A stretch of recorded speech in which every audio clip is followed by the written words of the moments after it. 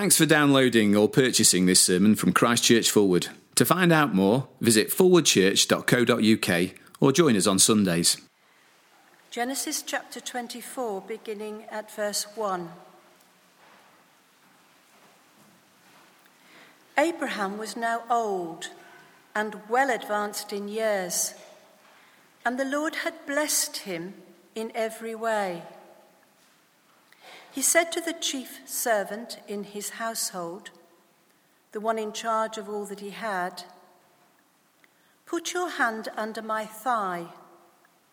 I want you to swear by the Lord, the God of heaven and the God of earth, that you will not get a wife for my son from the daughters of the Canaanites among whom I am living. But you will go to my country and my own relatives and get a wife for my son Isaac." The servant asked him, "What if the woman is unwilling to come back with me to this land? Shall I then take your son back to the country you came from?" "Make sure that you do not take my son back there," Abraham said.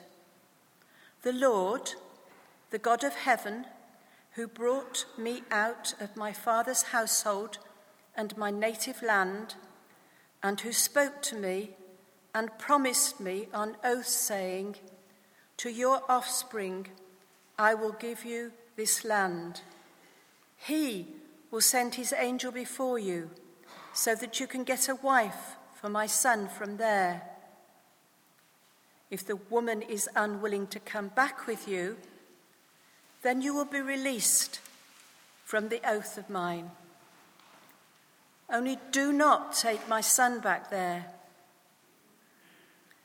So the servant put his hand under the thigh of his master Abraham and swore on oath to him concerning this matter. Then the servant took 10 of his master's camels and left, taking with him all kinds of good things from his master. He set out for Aram Naharaim and made his way to the town of Nahor. He made the camels kneel down near the well outside the town. It was towards evening, the time the women go out to draw water. Then he prayed, "O Lord, God of my master Abraham, give me success today and show kindness to my master Abraham. See, I'm standing beside this spring and the daughters of the townspeople are coming out to draw water. May it be that when I say to a girl, 'Please let down your jar that I may have a drink,' and she says, 'Drink, and I'll water your camels too,' let her be the one you've chosen for your servant Isaac. By this I will know that you have shown kindness to my master." Before he'd finished praying, Rebekah came out with her jar on her shoulder. She was the daughter of Bethuel, son of Milcah, who was the wife of Abraham's brother Nahor. The girl was very beautiful, a virgin. No man had ever lain with her. She went down to the spring, filled her jar, and came up again. The servant hurried to meet her and said, "Please give me a little water from your jar." "Drink, my lord," she said, and quickly lowered the jar to her hands and gave him a drink. After she had given him a drink, she said, "I'll draw water for your camels too, until they've finished drinking." So she quickly emptied her jar into the trough, ran back to the well to draw more water, and drew enough for all his camels. Without saying a word, the man watched her closely to learn whether or not the Lord had made his journey successful. When the camels had finished drinking, the man took out a gold nose ring weighing a beaker and 2 gold bracelets weighing 10 shekels. Then he asked, "Whose daughter are you? Please tell me, is there room in your father's house for us to spend the night?" She answered him, "I am the daughter of Bethuel, the son that Milcah bore to Nahor." And she added, "We have plenty of straw and fodder, as well as room for you to spend the night." Then the man bowed down and worshipped the Lord, saying, "Praise be to the Lord, the God of my master Abraham, who has not abandoned his kindness and faithfulness to my master. As for me, the Lord has led me on the journey to the house of my master's relatives." The girl ran and told her mother's household about these things. Now Rebekah had a brother named Laban, and he hurried out to the man at the spring. As soon as he had seen the nose ring and the bracelets on his sister's arms, and had heard Rebekah tell what the man said to her, he went out to the man and found him standing by the camels near the spring. "Come, you who are blessed by the Lord," he said. "Why are you standing out here? I prepared the house and a place for the camels." So the man went to the house, and the camels were unloaded. Straw and fodder were brought for the camels, and water for him and his men to wash their feet. We continue reading at verse 59. So they sent their sister Rebekah on her way, along with her nurse and Abraham's servants and his men. And they blessed Rebekah and said to her, "Our sister, may you increase to thousands upon thousands. May your offspring possess the gates of their enemies." Then Rebekah and her maids got ready and mounted the camels and went back with the man. So the servant took Rebekah and left. Now Isaac had come from Beer-lahai-roi, for he was living in the Negev. He went out to the field one evening to meditate, and as he looked up, he saw camels approaching. Rebekah also looked up and saw Isaac. She got down from her camel and asked the servant, "Who is that man in the field coming to meet us?" "He is my master," the servant answered. So she took her veil and covered herself. Then the servant told Isaac all he had done. Isaac brought her into the tent of his mother Sarah, and he married Rebekah. So she became his wife, and he loved her. And Isaac was comforted after his mother's death. Well, good evening, everyone. Great to see you. If we haven't met before, my name's Andy. I'm the Minister for Students on the staff here. And do keep Genesis 24 open in front of you. We're going to be looking at that together for the next little while. Can I say, Alison, thank you very much for taking on that quite substantial reading. And I bet you were glad that we skipped a little bit in the minute, but we will skip a little bit in the middle. We will think about that as we work our way through.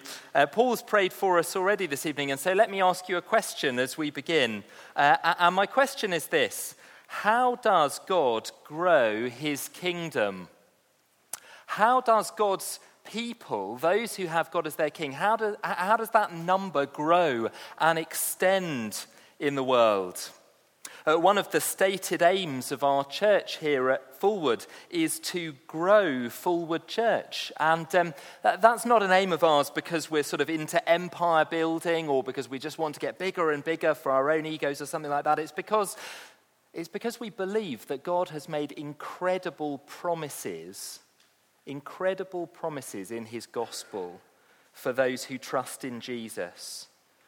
We believe that God promises forgiveness for everything you have ever done wrong to the one who trusts in Jesus. We believe that he's promised us a new relationship with him, our loving creator, if we trust in Jesus, a new freedom, meaning and purpose to life. We believe that God has promised that one day he will fix our broken world, and for every person who knows Jesus Christ, that they will enjoy being there with him, a life that goes on through death and into eternity.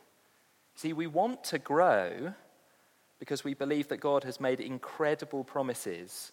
And so as a church and as individuals, who wouldn't want others to be caught up in those promises, to enjoy them for themselves, to believe them? But more than that, we believe that God is in the business of growing his kingdom too.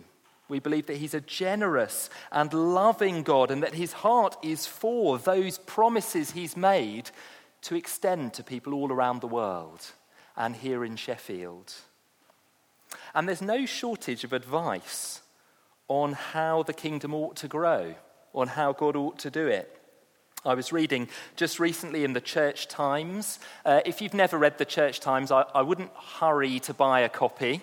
But when you work for a church, it's the sort of thing that sometimes you find yourself reading. And there was an article there that was arguing that if only the church would get with the times and would leave behind some of those teachings of the Bible that our culture finds offensive, then the kingdom would really grow. There'd be people queuing up to come in if only we got with the times. I've seen books on church growth that lay out the particular model. If only we changed our services to be a bit more dramatic or a bit more traditional, or a bit more dramatic and traditional. How we'd manage that, I don't know. But church growth books that, again, give the secret recipe that would really make the kingdom of God grow. If I'm honest, in my heart, as I've thought about this, I wonder whether sometimes I've thought that if only I was a bit more impressive, or when I spoke to my friends who don't believe in Jesus, a bit more convincing in my arguments, or a bit more intelligent, then maybe then the kingdom would grow. Well, this evening, we're going to be thinking about the question of how God grows his kingdom. And there are lots of passages in the Bible we might look at to answer that question. How does God grow his kingdom? But this evening, we're going to look at Genesis 24. And that might be a surprise to some of us. And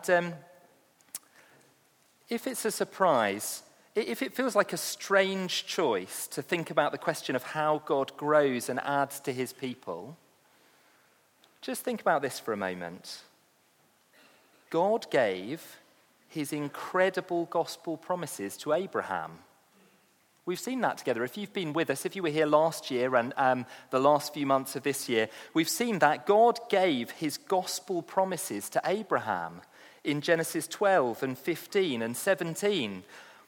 God promised Abraham that he would undo the curse, the right judgment against our sin, that he would reverse it and take it away and bring blessing on people. God promised Abraham that he would make him a great people, that the blessing to Abraham would overflow to his descendants and to people from all nations as they believed this promise. God had promised that they would live in a great place where they would enjoy a perfect relationship with him. You see, God gave gospel promises to Abraham in the book of Genesis. They're the promises that Jesus described as the kingdom of God. The promises that the New Testament says Jesus died to secure for us, so that you and me are caught up in the promises to Abraham when we believe in Jesus. And here in Genesis 24, we're coming to the end of Abraham's life. And the big question that hangs over the whole section from Genesis 23 to 25 is, how will God continue to grow those promises? As Sarah dies in Genesis 23, as Abraham is buried in Genesis 25, how will God grow his people beyond this family, Abraham and Sarah? He's given them a child, Isaac, who's grown up to be a man, but he's single. How will the promise extend beyond this two parents and their son in a culture of arranged marriage? Well, we need Isaac to find a wife, don't we, in Genesis 24, for God's kingdom and his promise to extend. There's a little handout tucked in the bundle you were given. If you're a scribbler, you might find that helpful. And the first thing that we see in Genesis 24 as we search for a wife for Isaac is that God's kingdom grows as his people trust his promises. God's kingdom grows as his people trust his gospel promises. We're going to see Abraham do that in the chapter. Just have a look down with me for a moment and notice the number of obstacles that stand in the way of Isaac finding a wife. Obstacle number 1. Have a look at verse 3 with me for a moment. Abraham calls his servant over. The time has come to find the wife, and he says to him, in fact, makes him promise. Verse 3, I want you to swear by the Lord, the God of heaven and the God of earth, that you will not get a wife for my son from the daughters of the Canaanites, among whom I'm living, but will go to my country and my own relatives and get a wife for my son Isaac. Obstacle number 1, Abraham says he can't marry any of the local girls. You travel up to the northeast, a long old journey to Mesopotamia, where I'm from, and you find some of my distant relations, and you find him a wife there. And the servant says, verse 5, I think quite reasonably, what if the woman is unwilling to come back with me to this land? Shall I then take your son back to the country where you came from? If the promise of a guy she's never met doesn't work for her, maybe I could take him with me. Obstacle number 2, verse 6. Make sure that you do not take my son back there. Just try and think your way into this for a moment. So Abraham says, I need a wife for my son, and let's say she has to come from the south of France. That's a sort of similar distance from Sheffield to Mesopotamia from where they are in the south of Canaan at this time. She has to come from the south of France, but just one hitch, he can never go there. That limits the options somewhat for Isaac, doesn't it? Obstacles thrown up in the way. So why does he make it so hard for Isaac to find a wife at the start of this chapter? Well, he gives us a reason in verse 7 and following. Have a look at his reason. The Lord, the God of heaven, who brought me out of my father's household and my native land, and who spoke to me and promised me an oath, saying, to your offspring I will give this land, he will send his angel before you so that you can get a wife from my son from there. See, why does Abraham not want a wife from the local girls, but one from his family? It's not sort of racism or something like that, but because the promise God had made was for Abraham and his family. You see, Abraham believes the promise, even though it seems to make things harder for Isaac. Again, why does he not want Isaac to go out of the land of Canaan and up to Mesopotamia? Well, verse 7, God promised me on oath, saying, to your offspring I will give this land. See, what if Isaac ended up settling in Mesopotamia and stayed there, and the promise is lost? Abraham believes God's promise, and he believes that God will provide to keep his promise, even though it seems to make things drastically harder for his son Isaac to find a wife. Now, just think about this for a moment. Genesis 24 comes after and in contrast to Genesis 16. See, back in Genesis 16, if you remember it, God had promised Abraham a son, Isaac, and Abraham and Sarah are getting on in years, and they're thinking, how is God going to keep his promise? I mean, we are really getting very old now for God to give us children. And eventually, they cook up a plan. Abraham has a child with his maidservant, with Hagar, and they have a son called Ishmael. And you see, in Genesis 16, Abraham, he looks at the pragmatics of the situation. He looks at the possible outcomes, and he says to himself, we've got to do something. We've got to make this work if God's going to keep his promise. But here in Genesis 24, Abraham has learned the lesson of his earlier life. And so when it comes to finding a wife for Isaac, he says, look, don't worry about the outcomes. Don't worry about the consequences. God will keep his promise. I'm going to trust him and stick with him. Just look at how he describes God in verse 7. In verse 3, he's called him the God of heaven and the God of earth. Here in verse 7, he says, the Lord, the God of heaven, who brought me out from my father's household and my native land, and who spoke to me and promised me on an oath. The God of the universe, the God of heaven and earth, the one who's in control of every detail, Abraham says, has bound himself to me with a promise, a gospel promise. And so I trust him. And you see, this is the nature of faith in Genesis 24. This is how God will grow his kingdom in this chapter, as this ordinary believer trusts God to keep his promise when it's not pragmatic, when the consequences are unknown.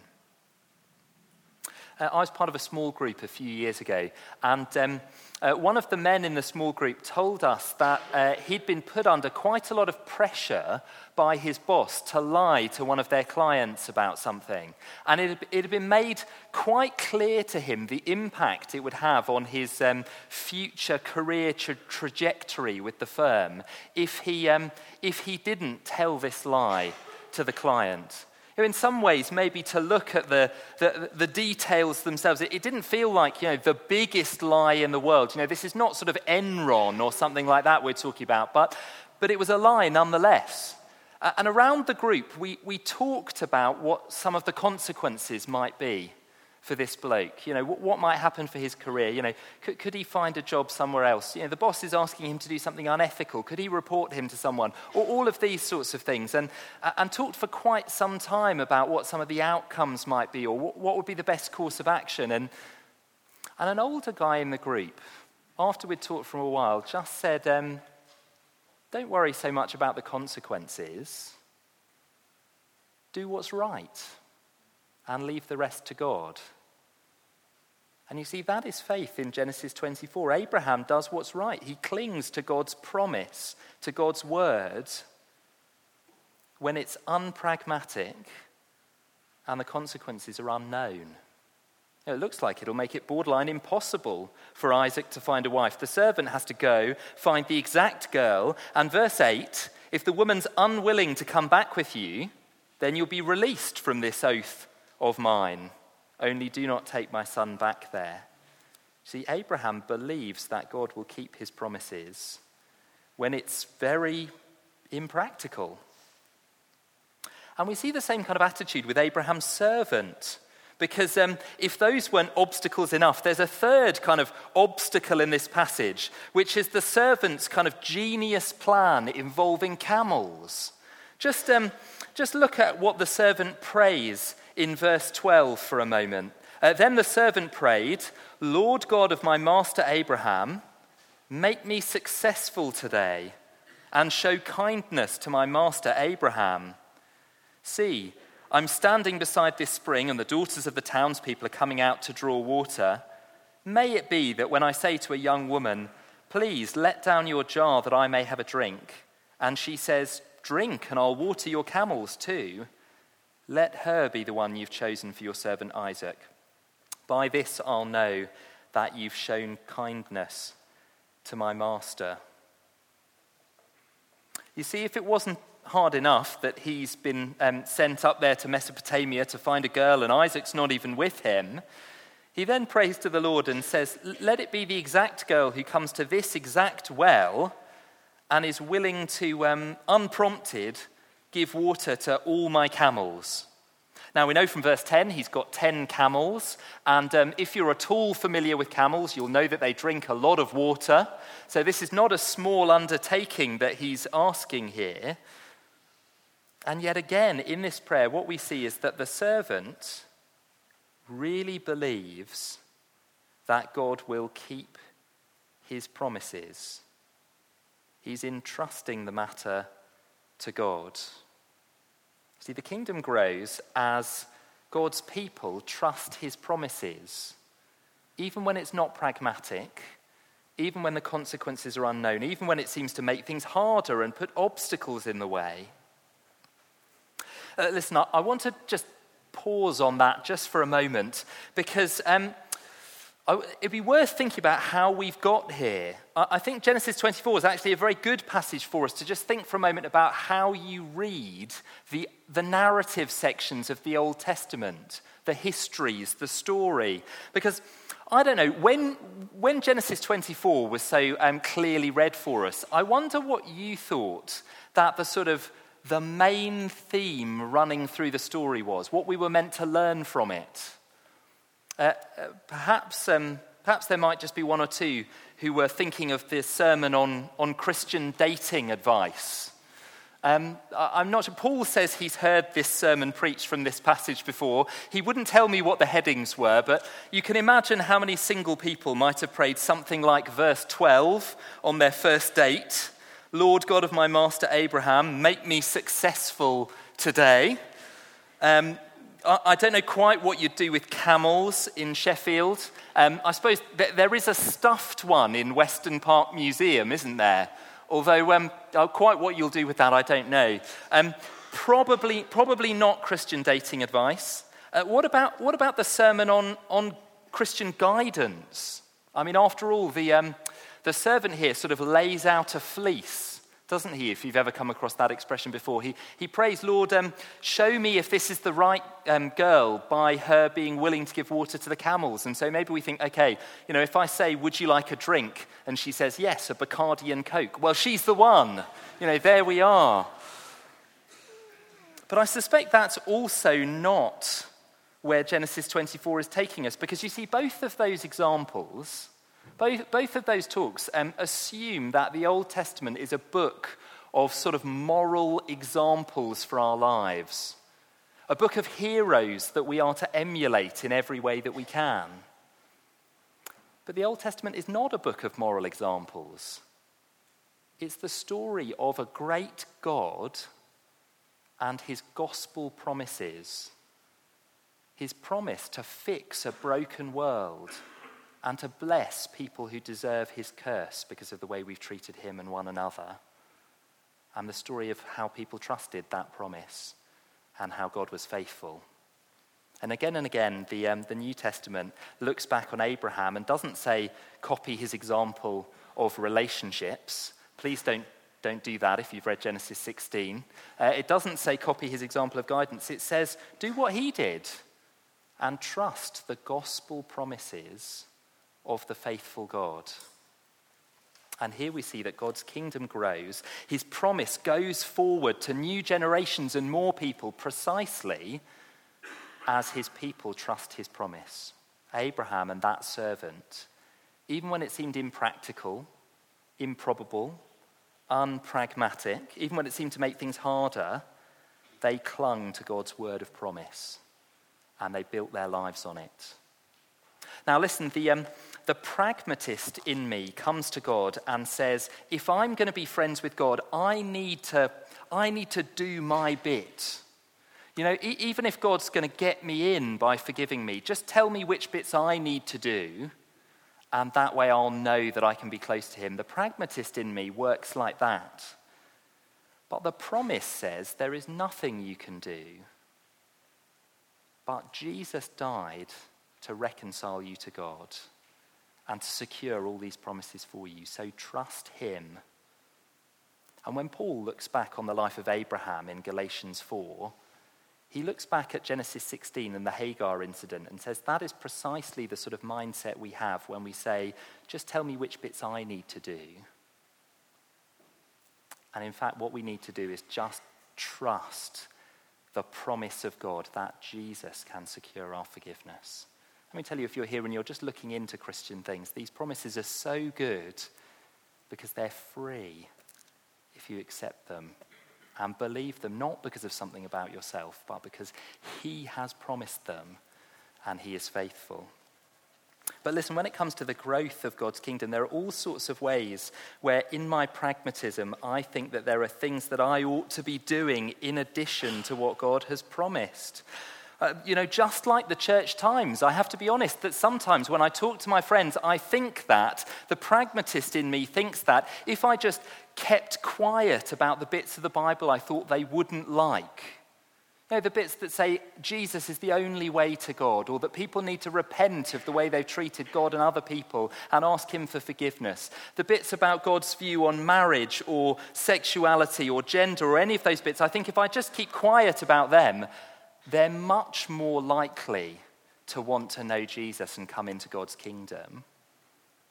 But God says it's as we tell people about Jesus from the Bible, whether it's a Bible open or whether we're telling them things about Jesus that are faithful to what the Bible says, that is how God brings people into his kingdom. Jesus from the Bible. And faith takes God at his word, trusts his promise, even though that seems unpragmatic, even though I can't control the consequences or how people will react. But here's one more thought.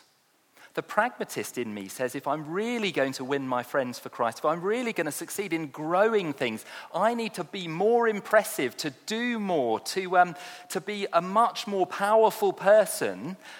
And God promises that he hears the prayers of his people. What could be less pragmatic or practical than to shut yourself in your room on your own and get down on your knees and ask God to change people's minds about Jesus? And yet God says he hears the prayers of his children. He promises to. And faith trusts his promises. God's kingdom grows as his people trust his promises, even when it makes things harder, even when it seems unpragmatic. And here's the beautiful thing about Genesis 24.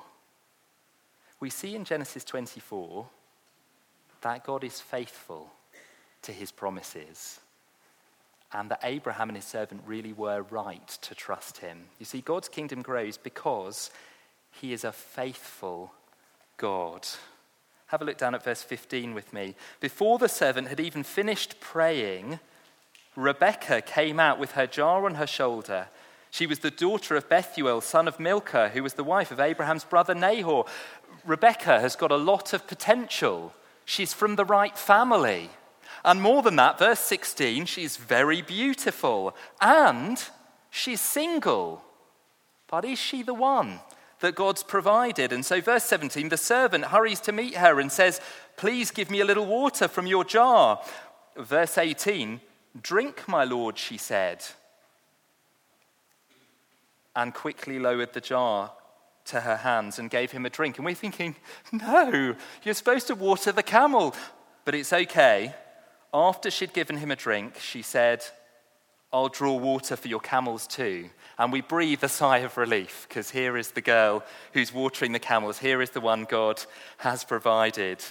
And the servant sums it up beautifully in verses 26 and 27. Then the man bowed down and worshipped the Lord, saying, "Praise be to the Lord, the God of my master Abraham, who has not abandoned his kindness and faithfulness to my master. As for me, the Lord has led me on the journey to the house of my master's relatives." The Lord, the God of Abraham, who has not abandoned his kindness or faithfulness to my master. And this is a phrase that's come up already, hasn't it? In verses 12 and 14. It's a phrase we'll see again in verse 48. The God of kindness and the God of faithfulness. The word for kindness there, it's a word that comes up over and over again in the Old Testament for God's commitment to his promises. his generosity in keeping every single promise that he's made to his people, even though we don't deserve it and there's nothing in us that deserves it. Genesis 24 shows us that God is a kind God, a faithful God, a God who makes promises and keeps them. The God of heaven and earth has bound himself to his people with gospel promises. And just notice how God keeps the promises in this chapter. We skipped out a section from the middle of the reading. You probably noticed that. And if you just glance over it quickly, the reason we skipped it is that basically the servant goes into Rebecca's family and he says, look, before I'll have any dinner, I just want to tell you what's happened. And then he repeats everything that was read for us already, almost word for word again over the next few paragraphs. What Abraham said, what I prayed, and what God did. But you see, the point of the repetition is that God was faithful to his promise in every small detail. There are no drastic miracles in this chapter, are there? We've seen some in the life of Abraham so far, but here in Genesis 24, we're not confronted with some powerful and impressive miracle, but on the surface, with a coincidence. The right girl at the right well with the right willingness to get up close and personal with camels. And the servant sees that this is God's faithfulness in the small details of life. God keeps his promise precisely by being the Lord of heaven and earth, the Lord who is in control not just of the big and dramatic, but of the everyday things, of who meets who, and even the direction of someone's heart. Because at the end of the reading, we saw Rebecca eager and willing to go and to be married to Isaac. I've got a close friend, and I won't name him to protect the guilty, but he's the sort of guy, he's great on the big stuff of friendship, but he is rather scatterbrained. So he was one of the ushers at my wedding, and I'm thrilled to say that he did make it to the wedding, and he'd even remembered to bring the right clothes and that sort of thing. But he hadn't brought with him just about anything else that he needed, including, crucially, the programs for the wedding, which we managed to recover just in time for the first few guests to be starting to arrive. But he's the sort of guy, you see, I'm sure we've all got friends like this, who's good on the sort of the big stuff, but pretty hopeless with the fine detail. Sometimes I feel like I'm a bit like that, to be honest, and my family would probably definitely say that I am. The thing is, I think that often I actually think about God like that. Do you ever think about God like that? I think that when it comes to the big and dramatic stuff in the Bible, you know, the sort of the really big event stuff, that God shows up and is faithful. But when it comes down to the everyday decision, should I tell the truth at work? Can I trust God that a Christian should only marry another Christian? Or can I trust him that through the hard things I'm experiencing at the moment, he will make me more like Jesus, even though they are hard? When it comes to those small things, I can treat God like he's sort of scatterbrained and like I need to do the worrying. I need to do the pragmatics. But do you see, if God is sovereign, if God is the Lord of heaven and earth, over all the small details, then I can cling to his promises and obey his commands and leave the consequences to him. Do what's right and leave the consequences to God.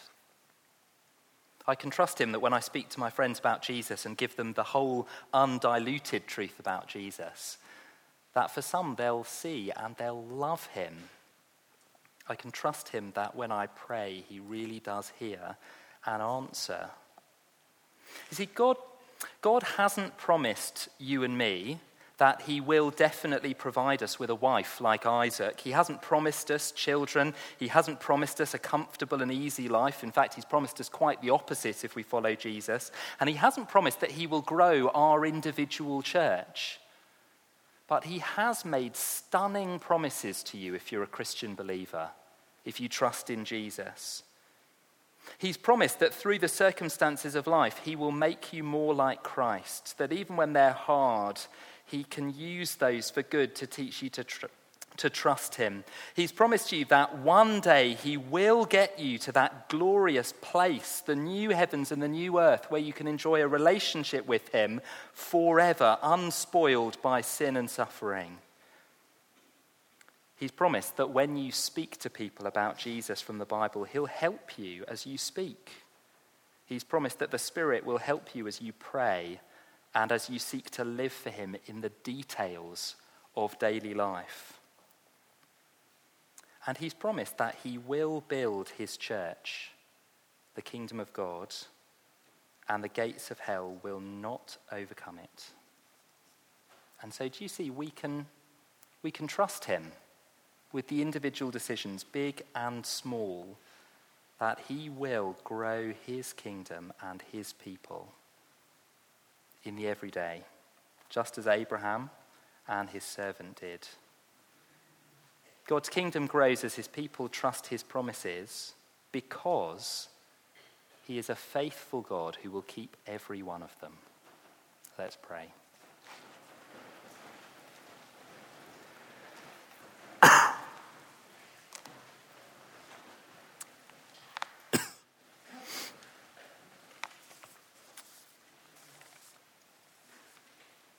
Our Lord God, we trust in you, our shield and our defender, our faithful God, Lord of heaven and earth, who's bound himself to us by promises. Please help us to be those who trust those gospel promises more and more this week in the details. In Jesus' name, amen.